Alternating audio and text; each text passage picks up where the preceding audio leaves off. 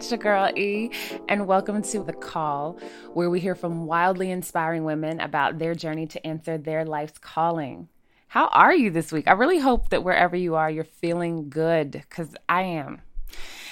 And I want to know if this woman sounds familiar to you, or if you recognize her based on this description, okay? She tries to walk not too fast and not too slow. She doesn't want to attract any attention. She pretends she doesn't hear the whistles and cat calls and lewd comments. Sometimes she forgets and leaves her house in a skirt or a tank top because it's a warm day and she wants to feel the warm air on her bare skin. Before long, though, she remembers. She keeps her keys in her hand, 3 of them held between her fingers like a dull claw. She makes eye contact only when necessary. And if a man should catch her eye, she juts her chin forward, makes sure the line of her jaw is strong. When she leaves work or the bar late, she calls a car service. And when the car pulls up to her building, she quickly scans the street to make sure it's safe to walk the short distance from the curb to the door. She once told a boyfriend about all these considerations, and he said, "You're completely out of your mind." She told a new friend at work, and she said, "Honey, you're not crazy. You're a woman." That was actually an excerpt from writer Roxane Gay's What a Crazy Woman Thinks About While Walking Down the Street, and it's one of the fabulous pieces included in her new short story collection, Difficult Women.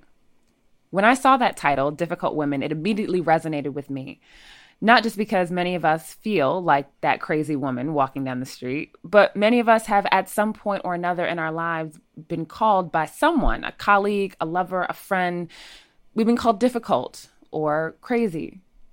No matter how many times we slap on the bumper stickers that celebrate us, the ones that say things like well-behaved women don't make history, or post Worcestershires for women who are difficult to love on Instagram, there's something in many of us that still craves likability.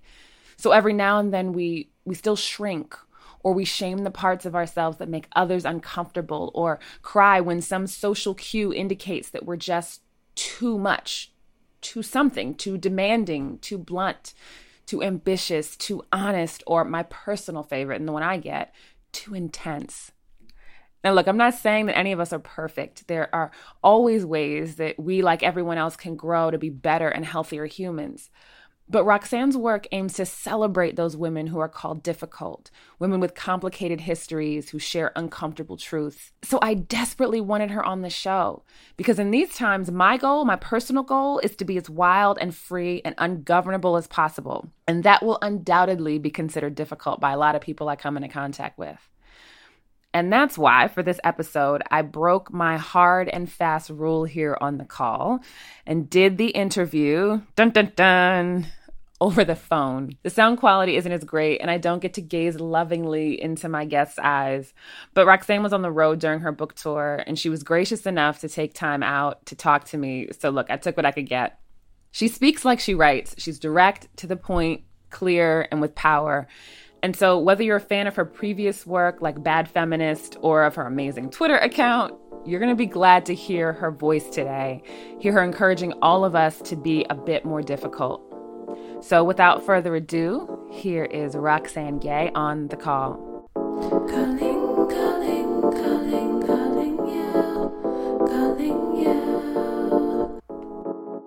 So Roxane, thank you. Thank you so much for joining us today on The Call. You are now in the throes of your book tour, correct? Yes, I am. And you are promoting Difficult Women, which is a collection of short stories that I was surprised to discover had been previously published elsewhere. So all these stories have been published before, every single one? Yep. The stories in Difficult Women are actually some of my older work. And so all of the stories have indeed been published. I'm always fascinated by the idea of work being given a kind of a second life. And I'm curious to know how you feel about that. Or, people tend to judge success by scale. And so now someone would look and say, wow, Roxane is so successful because millions and millions of people are reading these stories and it's already an LA Times bestseller. But I'm curious to know how you felt when they were published before. You said these were, older works. Did you judge your work by scale, by volume, by how many people were reading it? Or was there some other kind of metric of success for you as a writer?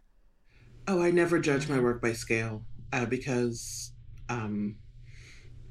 you really lose sight of what matters when you do that. And so when these stories were published, each time it was a thrill. And most of these stories were published in smaller online magazines, many of which are no longer even in existence.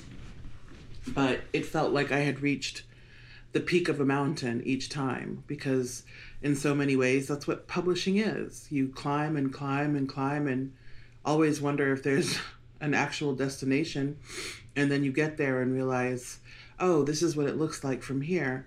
And I still feel that every single time I publish something somewhere or I achieve something new. Wow. So you said kind of if you look at scale, you aren't able to really appreciate what matters. And so part of it sounds like what matters to you is the sense of that thrill, that accomplishment of having done it, having done the thing. Writing itself, the act of writing is what's the thrill. And is there where does the audience come into play then? Is it that you hope that it's an added benefit if there's a certain reception, or an added benefit if they're touched or moved in a certain way, but really it is the writing itself that is the satisfying component for you? It's the writing, but I don't think about audience when I write. I write for myself and the kinds of things that I would like to read and see out in the world. And then that there are people who read my work and seem to enjoy it is an added bonus. And it's just the icing on the cake, really. Yeah, that's such a valuable perspective to have, because I think we live in a world right now, maybe it's always been this way, but especially now, I think with social media and likes and followers, where scale seems to be so important, and that is how people are taught to measure impact. It's hard to kind of remember that, no, the joy is in the doing, the accomplishment is in the doing of the thing. So that's really, really valuable. So in hindsight, you can't ignore the realities of the market. I mean, that it's about supply and demand, and that as writers, we are, we have to supply something good and something interesting and engaging. But a lot of writers, and it's not I don't think it's our fault as writers, but it's easy to lose sight of the joy of writing when you are faced with the realities of publishing, which is an entirely different thing. Mm-hmm. So how do you know when it's good? When is it good enough for you? Oh, I don't know. I just feel it. When I write something, I read it aloud. And when it sounds right, literally, to my ears, that's when I know, okay, this is something that's ready to send out to an editor. Mm-hmm. And so you wrote these stories, you published these pieces, you had the thrill, it was good to you. It sounds kind of like the Bible, and God said it was good. And then now in hindsight, you're able to package them in this beautiful collection that you call Difficult Women. I love that name and that title, and there's a piece in the book where you talk about that a little bit. But I'm curious, when did you first realize that you were a difficult woman, or that people would perceive you in that way? Oh, I think I've long been perceived as a difficult woman because I'm very weird and awkward socially, and I'm picky about certain things and particular about others, and I have a lot of opinions, and I'm very stubborn. So I have basically all of the worst personality traits. I'm normal in person because I'm really shy. So it's not like anyone would really know. But the people in my life know that I'm difficult, or some of them anyway call me difficult. And I don't know, probably since I was 14. And was there a point in your journey when, whether it was when you were 14 or even up till now, when you decided, and that's okay, or I don't care if people think I'm difficult? I think that it was less difficult, or I wish you perceived me differently, but it's okay to be who I am. And that's a work in progress. Certainly it's something I'm still trying to believe, but I believe it more now than I did when I was in my 20s, that's for sure. That's great. And it's interesting. There's an interview you did on This American Life, and you were talking about the fat acceptance movement a little bit. And you said that, in relation to people who feel like, this is who I am and I don't care what people think, you said, that's admirable, but I'm not there yet. I certainly am not. I don't know many people who are, but I'm curious, is that a goal? Is it a goal for you to get to a point Or should it be a goal where we can say, I don't care what other people think? It's not a goal for me. I want to care less about what people think, and I want to filter. I want to have better filters. But I do care what the people. I think it's okay to hold your loved ones to certain standards or expectations. But the problem is that all too often, the standards and expectations that we hold one another to are unrealistic. And so we also just have to be more realistic about what we can expect from one another.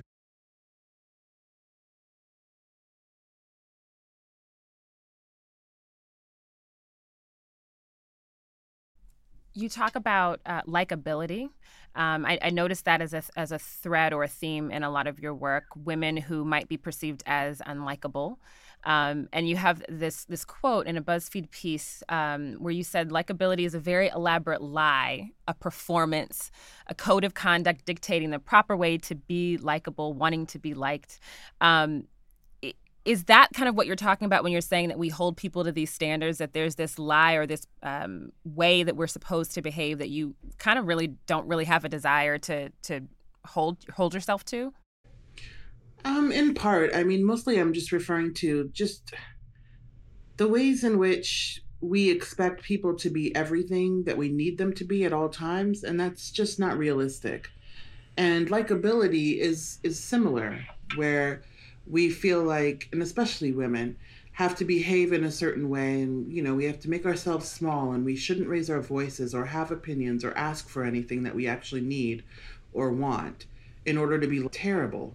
And likability becomes really, we want you to erase all semblance of personality, and that's Right.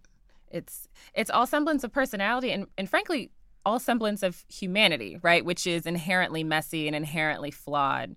But I guess my struggle and the struggle that I know a lot of other women have, and people in general, but certainly women, is the gap between, okay, I don't need to meet this an unrealistic standard. I don't need to be likable if likable means not having a personality or identity.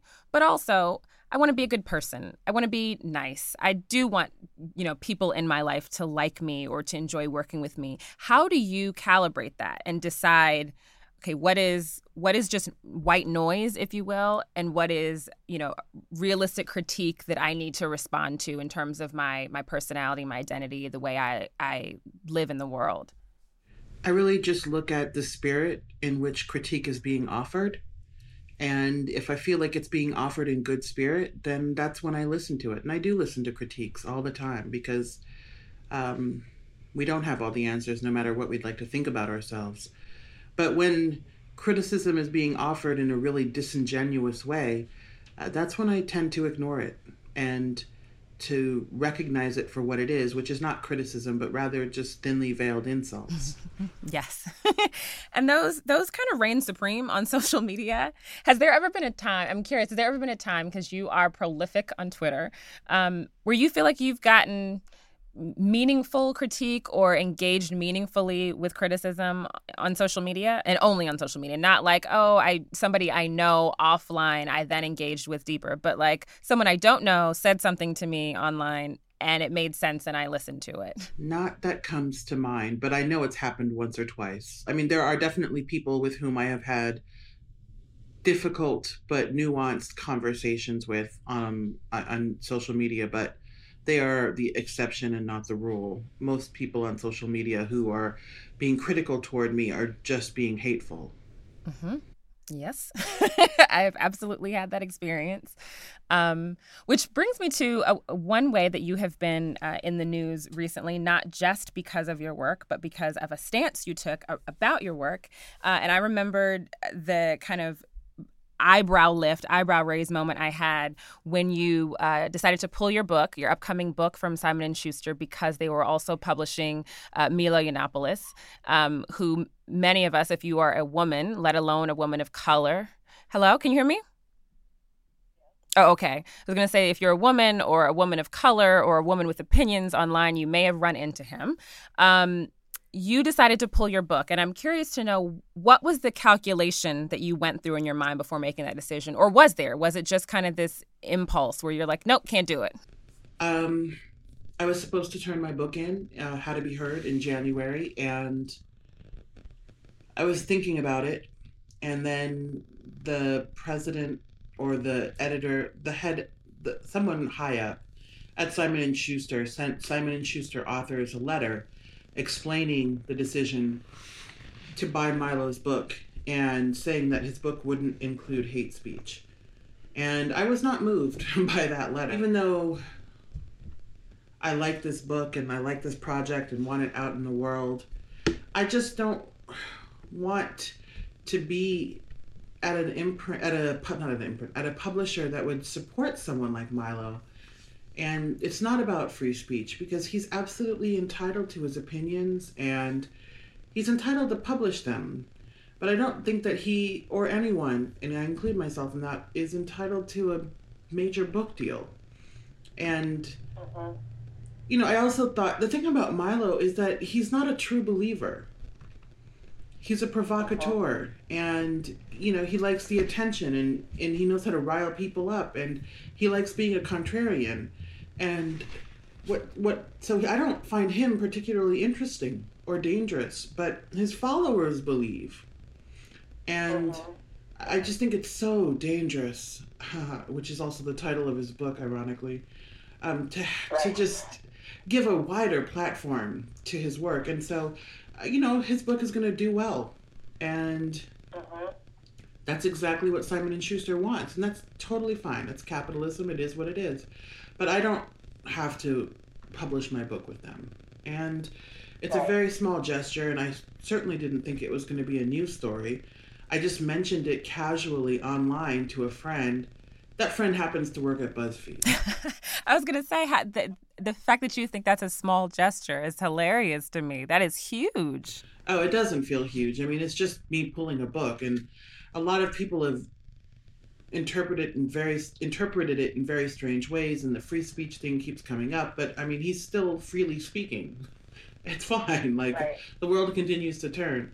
I'm actually surprised that the TED imprint didn't decide to move elsewhere, because TED is all about not even positivity, because I'm not a positive person, but TED is all about sort of how do we make the world a better place. Right. Yeah, that was really surprising.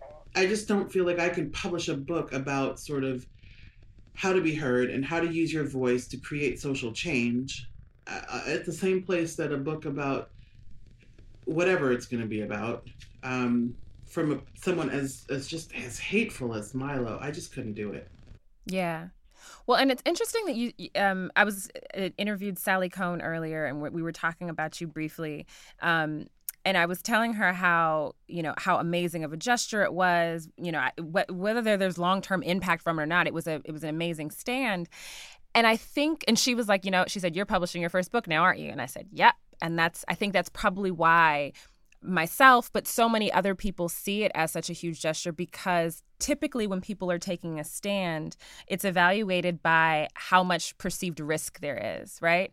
And so for most people who can't afford to turn down a book contract, or who say, you know what, nope, I will publish elsewhere, right? It's such a powerful thing to be able to say. So I'm curious to know, did you feel like there was any risk or any cost to you, any real cost to you in doing that? No, I mean, I made a calculated professional decision, and it was also a personal decision. I could afford to make this stand, and I've received several offers that were actually way better than the offer I got for the book originally. Look at that. I had to finish Hunger first, which is out in June, and so I haven't had time to deal with it. But once Hunger is done in copy editing, then I will be figuring out what to do with How to Be Heard, and so the book I'm gonna be fine.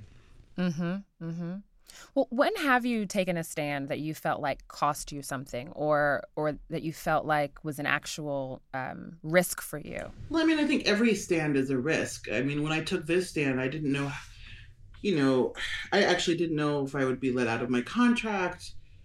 I didn't know if publishing would turn its back on me. I just didn't care. I was willing to take that chance. I think anytime you make a stand, there's something at risk. every time I voice an opinion, the blowback is always incredibly painful. And so I think anytime I open my mouth these days, I'm risking something, which is that my sanity. So okay, that's an interesting point because for someone who is so opinionated and who has such a a large platform, whether that be online or even in your writing, the fact that you still consider it painful. Talk to me about that. Like, do you still actually feel that when people are so negative and just say horrible things online or disapproving in some way? Does that still actually like prick you? Well, not the disapproval, but the cruelty. The cruelty is elaborate and it's nonstop. And yeah, I'm human, so it hurts And yet you do it anyway because because it has to be done.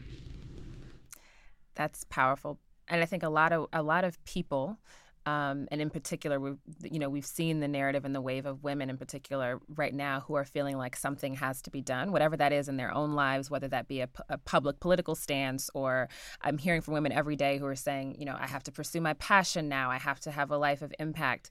But I remember you wrote a piece the night of the election called The Audacity of Hopelessness. And in it, you said, I feel hopeless right now. I'm incredibly disappointed, but I can't wallow in these feelings for long. I will not. Tomorrow the sun will rise and the day will be a lot less joyful than I imagined, but I'll get through it. We all will. And I thought you perfectly encapsulated how a lot of people felt, certainly on that day, how a lot of people are still feeling. So I'm curious to know, how do you get hope back? Right? Like we've seen a lot of conversation about joy and acts of joy. Joy is resistance. And I get how to do joy, right? You can create joy, you can manifest it, you can do all these things. Hope is something different. It almost feels like once it's shattered, you got to go through a lot of work to get that back. What is if you have it back, how did you get it? Oh, I don't have it back yet. I mean, the current president is such a spectacular failure that, I mean, how do you have hope when Betsy DeVos was just confirmed as education secretary, even though she has no experience as an educator or an administrator? It's just weird. But, I have nieces and a nephew, and they're bright and fascinating and fearless. And so I have to find my way back to hope for them, for other people's children, even for myself. I mean, I'm only 42, so I'm not going to live the rest of my life feeling hopeless, that's for sure. Yeah. We have to keep doing the work that we're doing, that we believe in, no matter what it is. And, as a writer, I'm going to keep writing and just keep resisting fascism and just holding this administration accountable, which I think we've done a really good job of so far. I've been really impressed with what people have done. And I hope that we can sustain this level of energy because we're going to need to. Yeah. Yeah, I mean, I think that's certainly the little bit of hope I'm finding and getting back day by day has been in people and in people's response to this, which is fitting, I think, because what it seems like was lost wasn't hope in a system, right? Most people I know who had a realistic perception of the world did not have hope in any sort of system, but had hope in people, and that's what I think was lost during the election. And so it seems like having hope in people again is the only thing that will resolve this challenge, is that the people are responding and resisting and standing up and kind of making beautiful things out of the mud that we're in right now. Yes, it's just super encouraging. It is. It is. So let me ask you this, and this is a big, big question, so break it down however you need to. And I know that one answer probably won't cover it all, but one of the reasons I love talking to writers so much, and they're kind of my oracles, is because I found that writers tend to have a lot of insight on life, whether or not they, no matter what the topic is that they write about, they tend to be very perceptive and insightful. And so I'm very curious, and I think of you the same way. So I'm curious to know, what has writing taught you about life that you're using in this moment? Oh, well, persistence and being relentless really goes a long way. That's what writing has taught me about life. That's amazing. So we do this it's a game on the call where I ask you What would you say if these three people called you? And you can say anything that you want to them. The first one is, what would you say if Hillary Clinton called you today? I would tell her that I thought she did a great job. I know that's not the popular thing to say, but I thought she did a great job and she fought a hard fight and she could have, she did a great job. That's what I would have told her. Okay. Here's another one of your faves. What would you say if Beyonce called you today? Oh, I would tell her that she's God. That's the best answer. Short, sweet, and to the point. All right. And last but not least, what would you say if 25-year-old Roxane called you today? I would tell her it gets so much better. It really, really does. How did it get better? Well, I can pay my bills now. That is a big plus. I mean, financial security is something that people take really for granted, but I don't. It just feeling secure and having a little bit of money in the bank and paying my bills on time every month and just having the freedom to do what I want. Oh, I mean, it's priceless. But it's an important point to make because a lot of times people view folks who are successful now and either forget or maybe don't even know that there was a point when they were not financially secure and stable and when they struggled just like everyone else. So it's an interesting point that you made, which is like, no, clearly it wasn't always like this, you know. What did you do? What did you do to kind of get you through the times when you weren't able to say that confidently, when you didn't have the financial security or the freedom that you have now? What did you do to get through? Oh, I don't know. I just did it. I mean, the reality is that you just go from one day to the next. I didn't do anything specific other than I worked a lot and I was very lucky in that I had a safety net because of my parents who were well off. And, I just got through it. I think it's like people are always like looking for magical answers, but I just did it because there was no other choice. Forward was the only way. Right. I think it's fair. I think it's fair to say, you live by living, you do it by doing it. But I do think there's something special about when people get through tough times and come through still with their passion intact or still. I mean, you didn't just do it, you did it and you continued to write while doing it, right? There are probably a lot of ways you could have done it, could have gotten through, could have survived that did not involve you pursuing your passion and really focusing on your gift and your talent in the world. And unfortunately, a lot of people have to. So I think when that's a lot of times what people are like wondering, how did you not just come through? You didn't just survive ragtag. You came through with this beautiful, beautiful gift that is now, a part of how you're known in the world. And I think that is a unique thing.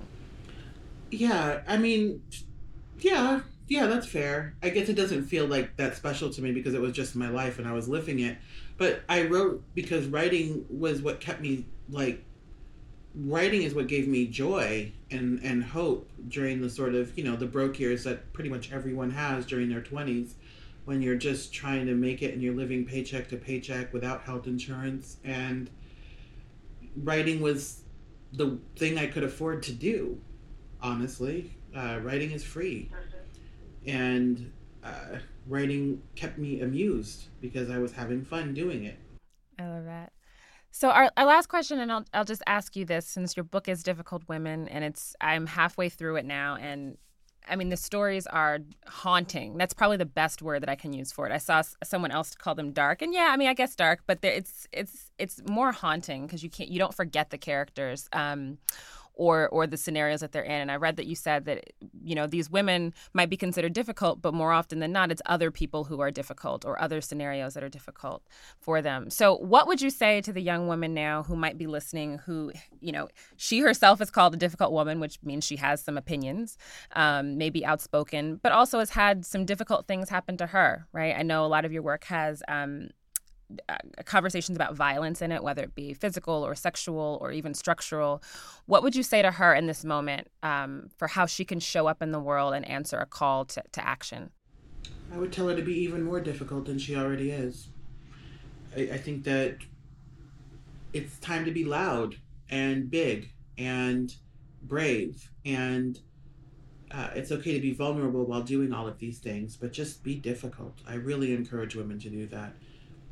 Thank you so much. Well, you are a difficult inspiration, and I know I'm going to go be even more difficult and even more loud than I was before I talked to you. So thank you so much for taking the time to talk with us today, Roxane. Oh, absolutely. You're welcome. Thank you for having me. Calling, calling, calling, calling you, calling you. I don't know about y'all, but I am committed to being difficult. Difficult women in our art, our voice, our questions, our ideas, our very being shakes up the world. So thanks to Roxane for that reminder and for her new book, Difficult Women. This episode was produced by Samara Breger, and The Call is a production of Man Repeller. I'm your host, Erica Williams-Simon, but you can call me E. And I never asked you to do this, but I should. Tell me how you feel about these conversations. If you love them, if you want to hear more, if there are other people you want to talk to, tweet me. I'm at Created by Erica. Share these episodes. My goal is to get as many people, not just women, people as possible answering their call. And so until we meet again, keep working, keep fighting, keep living, and of course, answer your call. Bye. Calling, calling, calling, calling.